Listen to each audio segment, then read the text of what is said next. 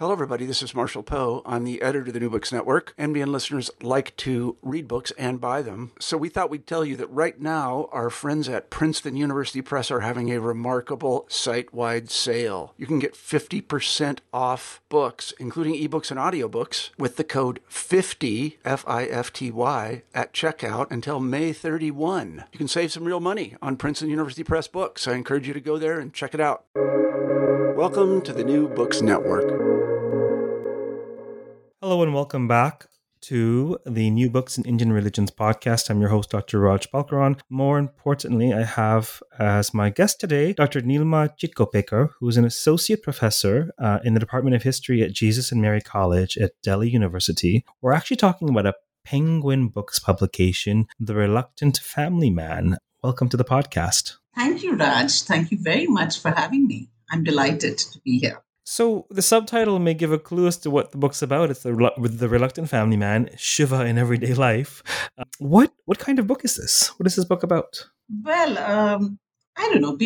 Penguin was trying to say that they were going to put it in the category of self-help. And I said, that just sounds so cheesy. And they said, no, we won't do that. No, we'll just keep it, with mythology and, lifetime, life helping kind of books. And I don't know what category they put it into, but it has a lot of mythology and it has a lot of guidelines how to lead a life which would be more satisfying. I'm not saying happy, but just certain rules and whatever.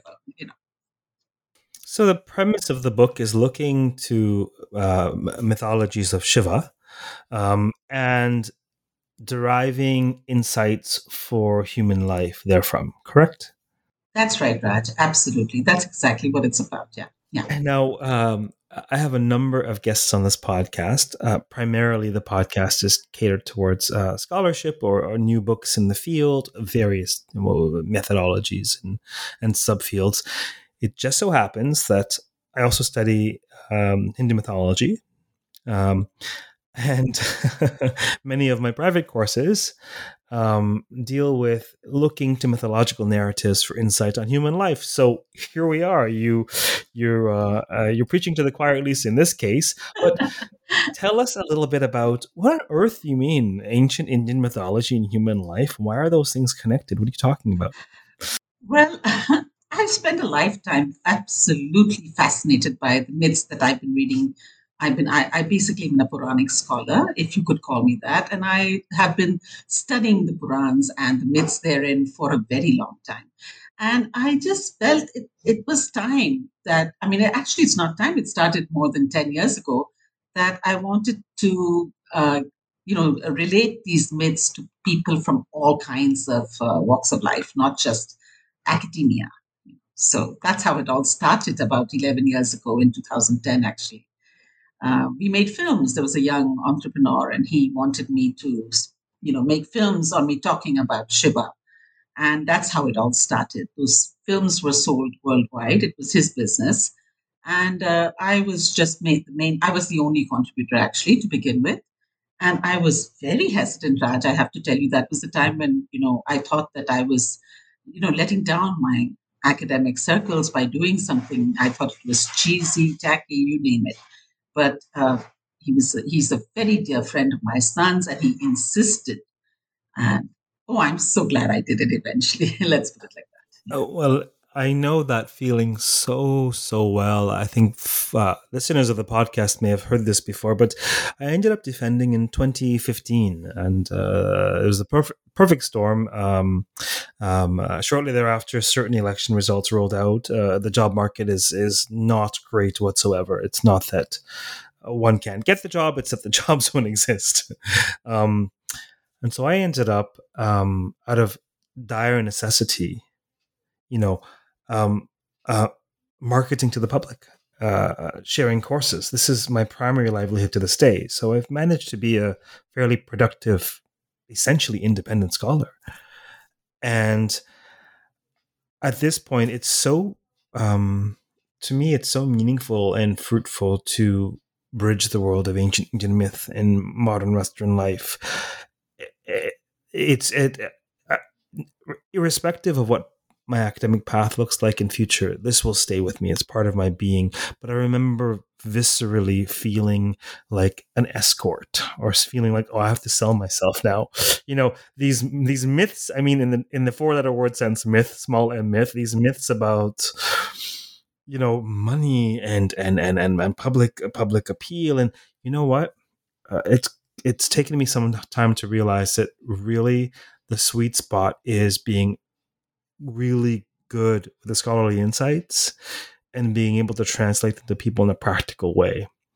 And doing that is actually a strength in my view, not a weakness. So I'm glad you did. Thank you. And there seems to be some synchronicity working here, since you didn't really know that that's how I started. Well, I started this particular book. I would say my research would go back to 2010. The book I wrote very fast, because Penguin wanted it. It's a commissioned piece of work. But the movies that we made, the videos that we made, they were sold worldwide in many countries.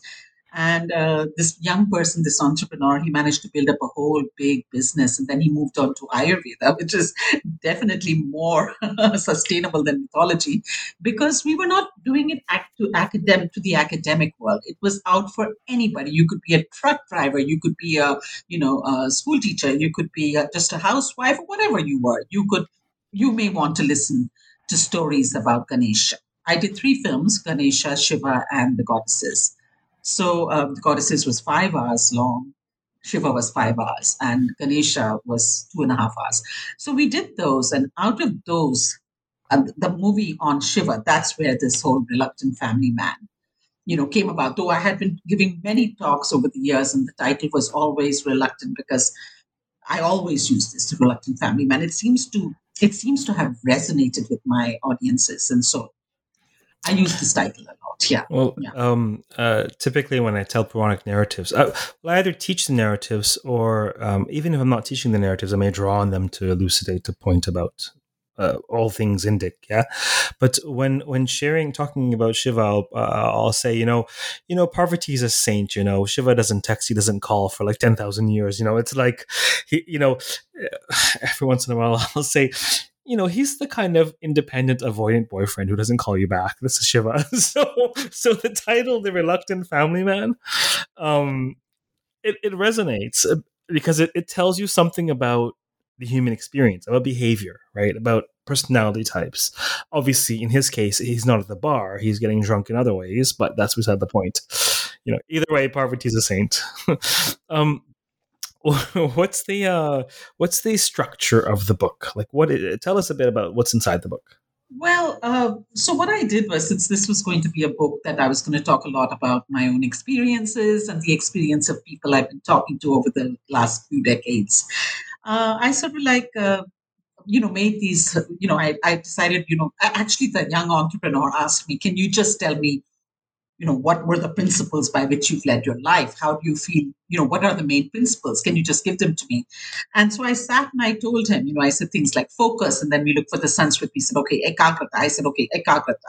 Or, you need to know your inner nature more than anything else, know yourself. So swabhava. So I went about doing that, and I believe for one's core being, it's important to have a strong relationship no matter who it's with. So then vasamarasa, so I had these words in English, which I then translated into Sanskrit. And, I said, okay, these are the words, and this is how I'm going to write the book. I'm going to divide them into these 5 chapters.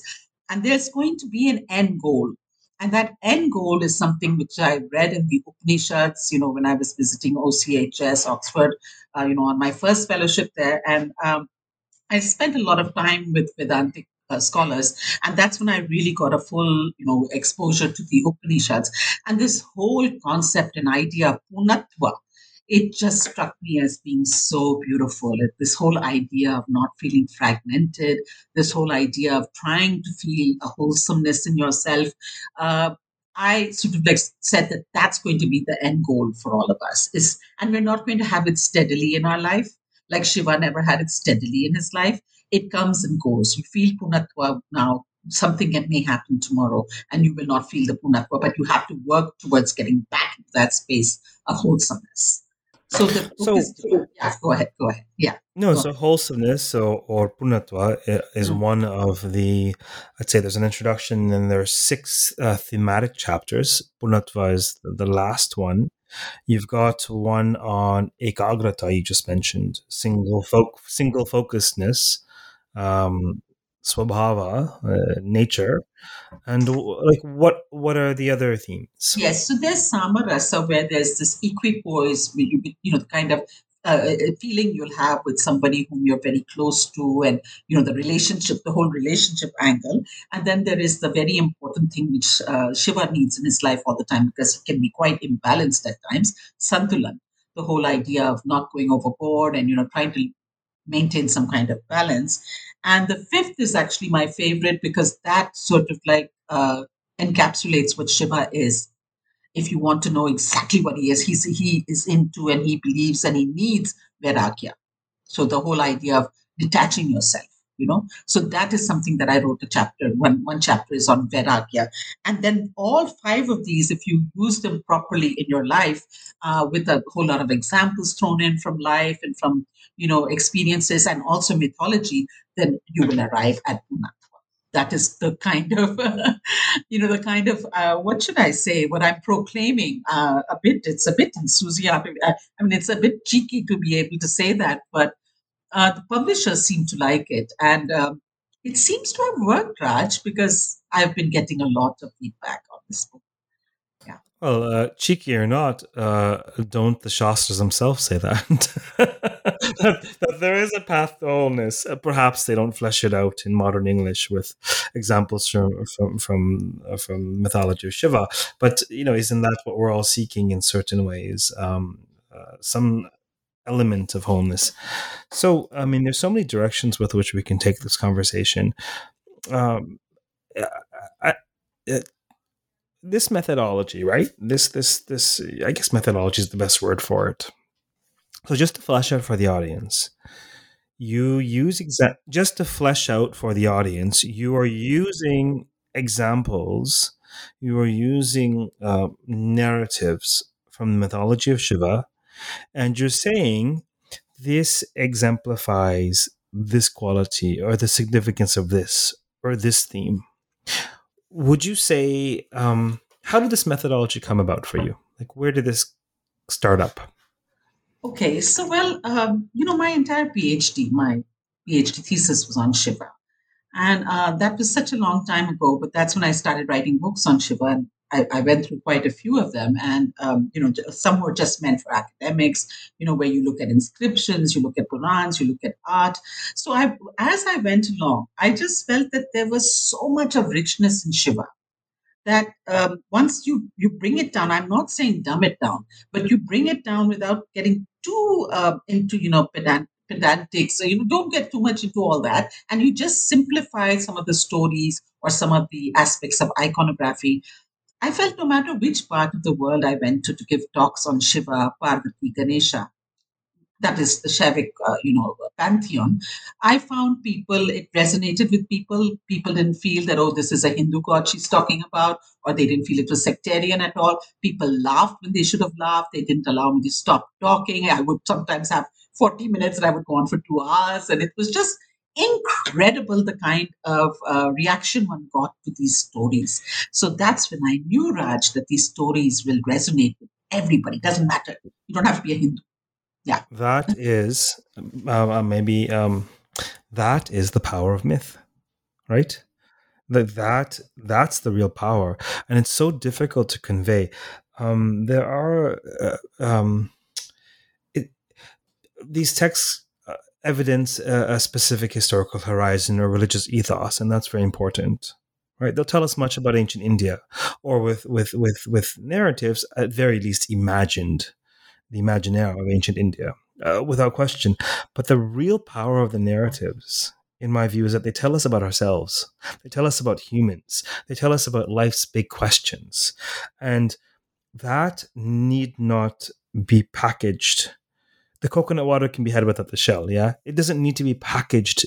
You don't need to be espoused to a Brahmanical worldview or practice, for example. Whether you are or not is not the point. And I find that there are these two extremes of looking at these narratives as sort of religious relics to be understood, or taking them as the gospel truth. And they're literally true. And the word myth is not even a word that we can use for these. And there are these two extremes quite often. And in my view, the most compelling and powerful use of these narratives is teasing away what pertains to us over the generations, over cultures. Like, what is it about the human experience that's being talked about? So, would you give us an example or two of some of the stories you've used and how you've used them? Yes, certainly. Well, one advantage I have is I live in this culture. I live in India, and so many of the students whom I speak to, and I don't teach religion. I teach ancient Indian history. Religion is a very small part, but I specialize in the history of religion. So I continue to write and I speak on it, but I'm not as into it the way everyone else because I teach history. But anyway, so the thing is that the people here are familiar, Raj, with some of the stories, but they will not necessarily know how we have interpreted them or how many ways they can be interpreted and how the art is, the iconography or the art is, contributing to the story. So, for instance, when I'm talking about Ekagrata, and I'm saying, this one-minded focus that Shiva has the ability to have, and which sort of like replenishes him each time he gets sort of like gets weakened by all the things that are happening around. That kind of thing you can see that happening in a myth like the Samudra Manthan, that is the churning of the ocean. And when the churning of the ocean is taking place, all the gods are running hither thither, and who do they eventually have to go to act almost like a savior is Shiva. And we talk about him being the destroyer, but he's actually the savior because he's sitting there meditating with all that wonderful meditative power that he's collected in within him, and he knows exactly what to do. He knows what solutions to provide to the world to save the world, whether it is the swallowing of the kalkut, the poisonous smoke, whatever it is. It's not Vishnu, it's not Ram, it's not any of the other gods, it's Shiva. They all run. And of course, we know it's in the sectarian Purans that are dealing with Shiva. We know that all is there. The Vaishnava No, Purans will have. but Yeah, yeah, nevertheless, yeah. of course, this will evidence sectarianism, of course. But there's more than that. There, Shiva is the destroyer. He is destroying the most destructive force. It's the same with the myths of Durga or the myths of the mother. She destroys the destructive. She destroys, right? Ultimately, that destructive role is transformative and benefic in some way. And so, of course, it makes sense they would use Shiva to neutralize the poison. Who else possibly could? Yeah. That's right. That's right. Yeah. Please, I interrupted. No, no, it's perfectly. Please go ahead. I can sense that you are getting excited because this is your field, and so you must be wanting to say so much. And please, Raj, feel free to say whatever you have. So when we're talking, for instance, about Samarasa, we're talking about the relationship between Shiva and Parvati. I mean, you started off by saying she was like a saint. I mean, she has so much. She's so gutsy. She's so autonomous. And what is so interesting is that within the whole marriage, the field of marriage, she's not an autonomous goddess when she's Parvati, when she's with Shiva, and the kind of quarrels they have, and the way she gives it back to him. I mean, I love to talk about that wonderful scene in which they're playing Chaucer, when she what should I say, disrobes him, makes him take off everything, his Rudrakshmala, his crescent moon, his loincloth. I mean, she gives it back to him because all his cronies are sitting there. Narad and all are sitting there and saying that you are cheating and you're trying to cheat with someone who is invincible. And so you see the sectarian conflict going on between the Shaivite followers and the Parvati followers, because she was a great goddess before she was spoused, right? So when you talk about these, and then I remember the first lecture I gave in America after my first book was out, and there was a student there. This was in Western Michigan University in Ann Arbor, and there was a student there. He said, "Oh, I see. They play strip poker." Because she made them take off. She said, take off that loincloth. And he said, oh, gods played strip poker. And I just stopped me. And I said, well, if you want it, in a manner of speaking. But she didn't allow him to take it off because better sense prevailed. The moment he saw that she was forcing him to do so, look at Shiva. He's actually going to take it off. when she taunts him, she said, "You're not scared of nudity. You go around everywhere nude. What about the Daruvan? In the Daruvan, in those forests, you went around and you seduced the ascetics, not the ascetics, the Vaishnavs, Rishi's wives, and you're not scared of nudity. Take it off." And then better sense prevails, and she said, "Keep it on. I'm not going to make you take it off." But there's this relationship between the husband and the wife where it's a give and take, it's egalitarian. She has her point of view, she expresses it again and again and again, and so does he. I don't see that between Lakshmi and Vishnu, for instance, and I don't want to go into that field, but I'm just saying that look at Shiva and Parvati, look at how their quarrels are so entertaining and so robust and so colorful, and that they make me feel glorious when I read about their relationship. Let me put it like that. Lakshmi and Vishnu, it's a very different sort of archetypal relationship, and Lakshmi represents something, a very specific, narrow, rarefied band of the human experience. It's purified. There's so much I could say, but I won't, because what we'll say is that there's so much dynamism, obviously, between Shiva and Parvati, and the narratives are so colorful, so compelling.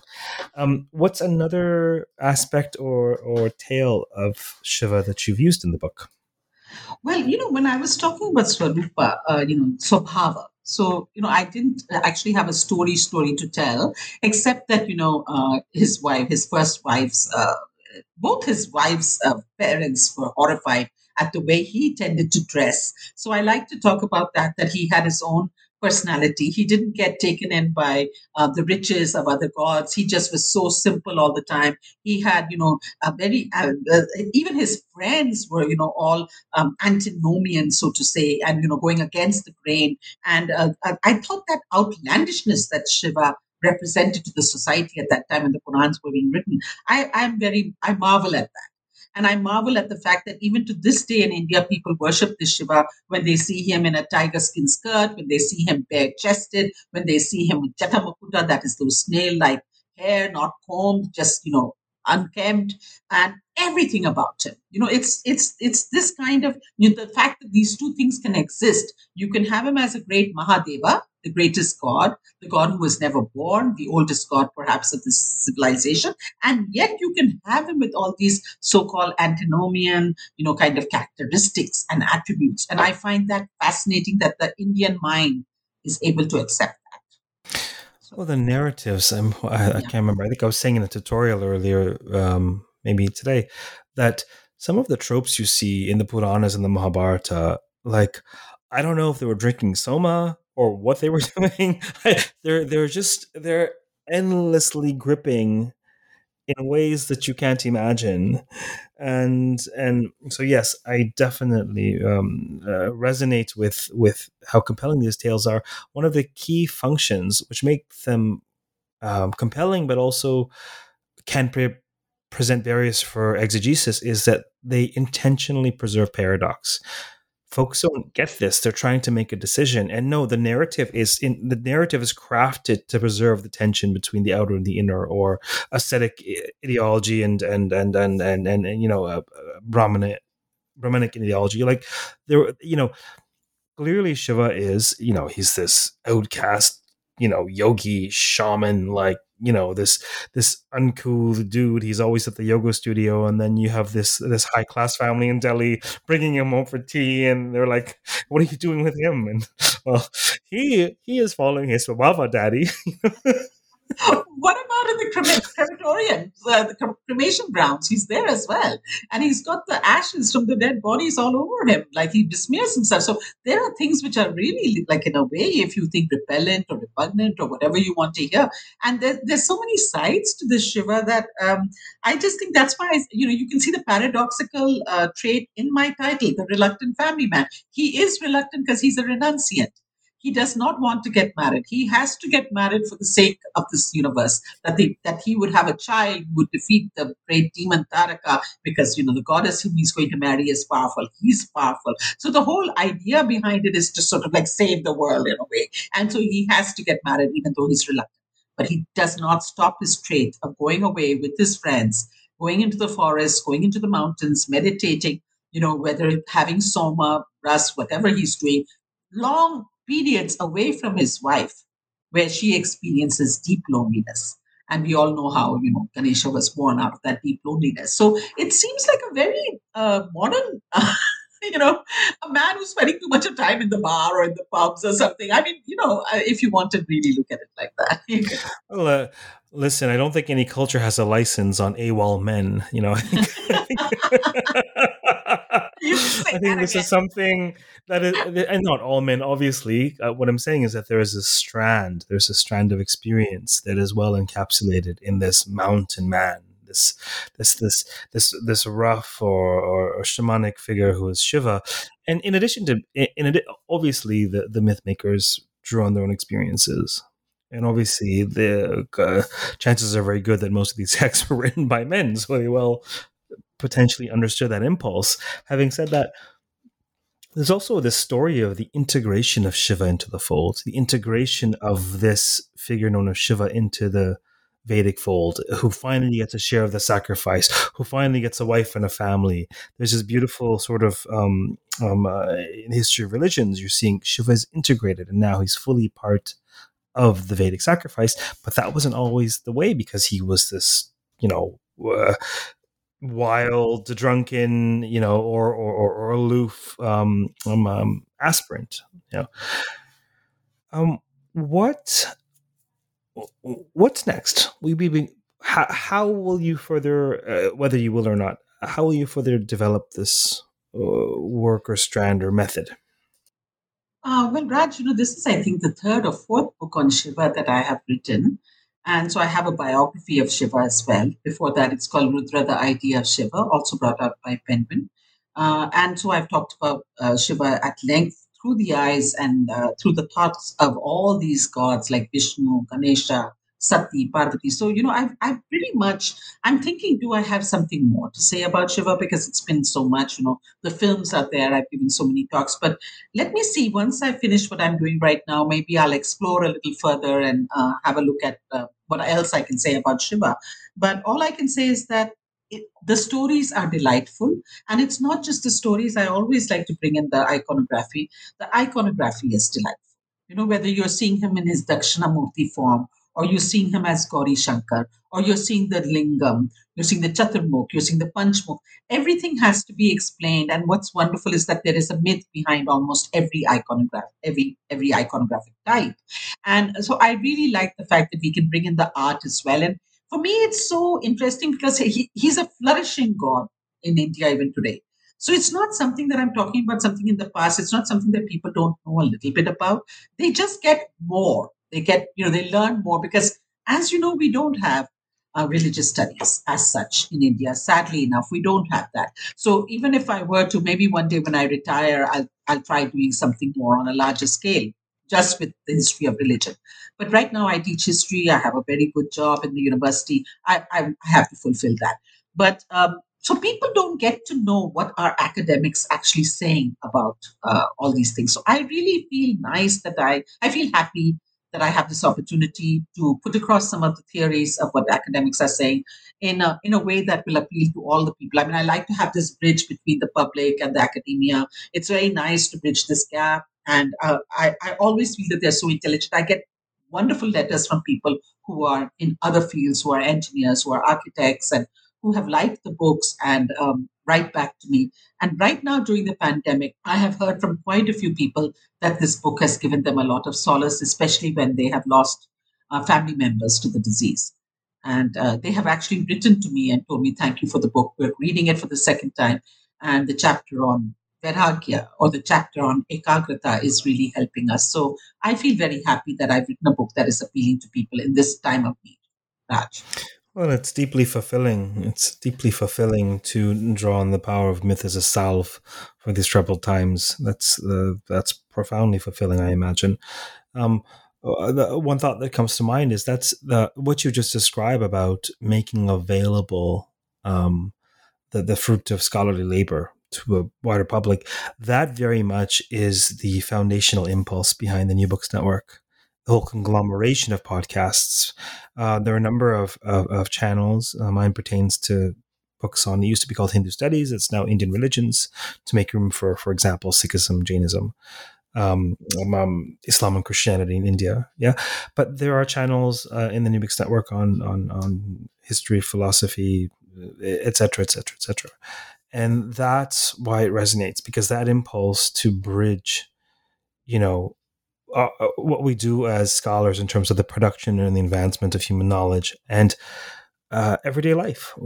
So that is the podcast. It's there are specialists who listen. Indeed, the majority of the people who listen are people who are just interested in knowing what scholars are coming up with, or interested in a field of study. And more that you mentioned OCHS in passing. That's one of the things I love about being involved in the continuing studies department there. It's a good bridge between knowledge production and public interest. Was there anything else about the book that you wanted to share before we close today?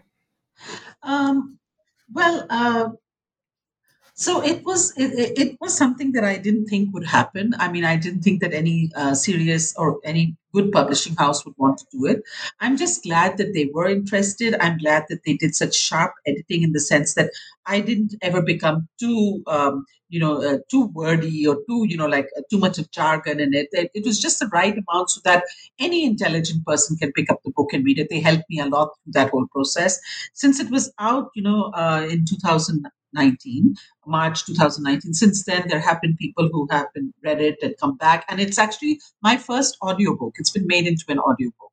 So that's another thing I'm excited about, that people will be able to drive in their cars, or people will be able to go for walks and be able to, listen to the book. So all I have to say is that it is a book that is, perhaps providing a path to those people who need it. It's not for everyone. There might be people who feel they're very evolved and they really don't, need to pick up a book like this. But I have found that whether it is teenagers, people at the age group of 19, or whether it is a person who's 60 years old. In fact, I was asking the other day a person who's in her 60s, and I said, "Why did you like the book?" So she said, there's some things that we may have done in our past when we were younger, and this gives us a perspective on it. Because each time I've analyzed a myth, I've sort of like related it to our everyday life, what people may be going through in their partnerships, their marriages. For instance, that's in Samarasa. Or when somebody dies, so how do you manage to detach yourself from that eventually? What did Shiva do when Sati died? So, just to show how Shiva was a bawling, crying his eyes out man. He's supposed to be this macho, virile God, but at the same time, look at the kind of tenderness you see when you see him dying, crying after, absolutely uncontrollably after his first wife Sati dies. It's amazing to see those, descriptions. So, and how he deals with it, and how Vishnu comes and helps him, and how he knows he has to detach himself from all that. So, these I try to take out lessons from these myths. And I think that is something that when people read it, I hope that they get an idea. Those who don't know much about it, those who do know, I hope they can see another perspective and they can see my own interpretation. There's a lot of me, I have to say, in the book, because they did want me to talk about experiences of people I know, or, what I may have experienced myself. So it's a combination of the mythology. There's not much history. I've not included too much history, but there is some art, there is some mythology, there's a lot of mythology, and there's a lot of experiences. And so the readings come from the Upanishads, they come from the Purans, they come a lot even from some very colorful, wonderful inscriptions that I read when I was doing my PhD. I have sort of I've taken material from different places, Raj. And that's all I want to say about the book. Yeah. Yeah. Fantastic. Thank you very much. And thank you for appearing on the podcast today. Thank you so much, Raj. It's been a pleasure. I've enjoyed myself. I've met a fellow traveler who is doing the same thing. And all the best to you. All the best to you in your endeavor. Yeah. Thank you. For those of you listening, we've been speaking with Dr. Nilima Ajit-Kopekar, who's Associate Professor at Delhi University, on her new Penguin Books publication, The Reluctant Family Man, Shiva in Everyday Life. Until next time, stay safe, stay sane, keep listening, keep reading, and keep contemplating the power of myth. Take care.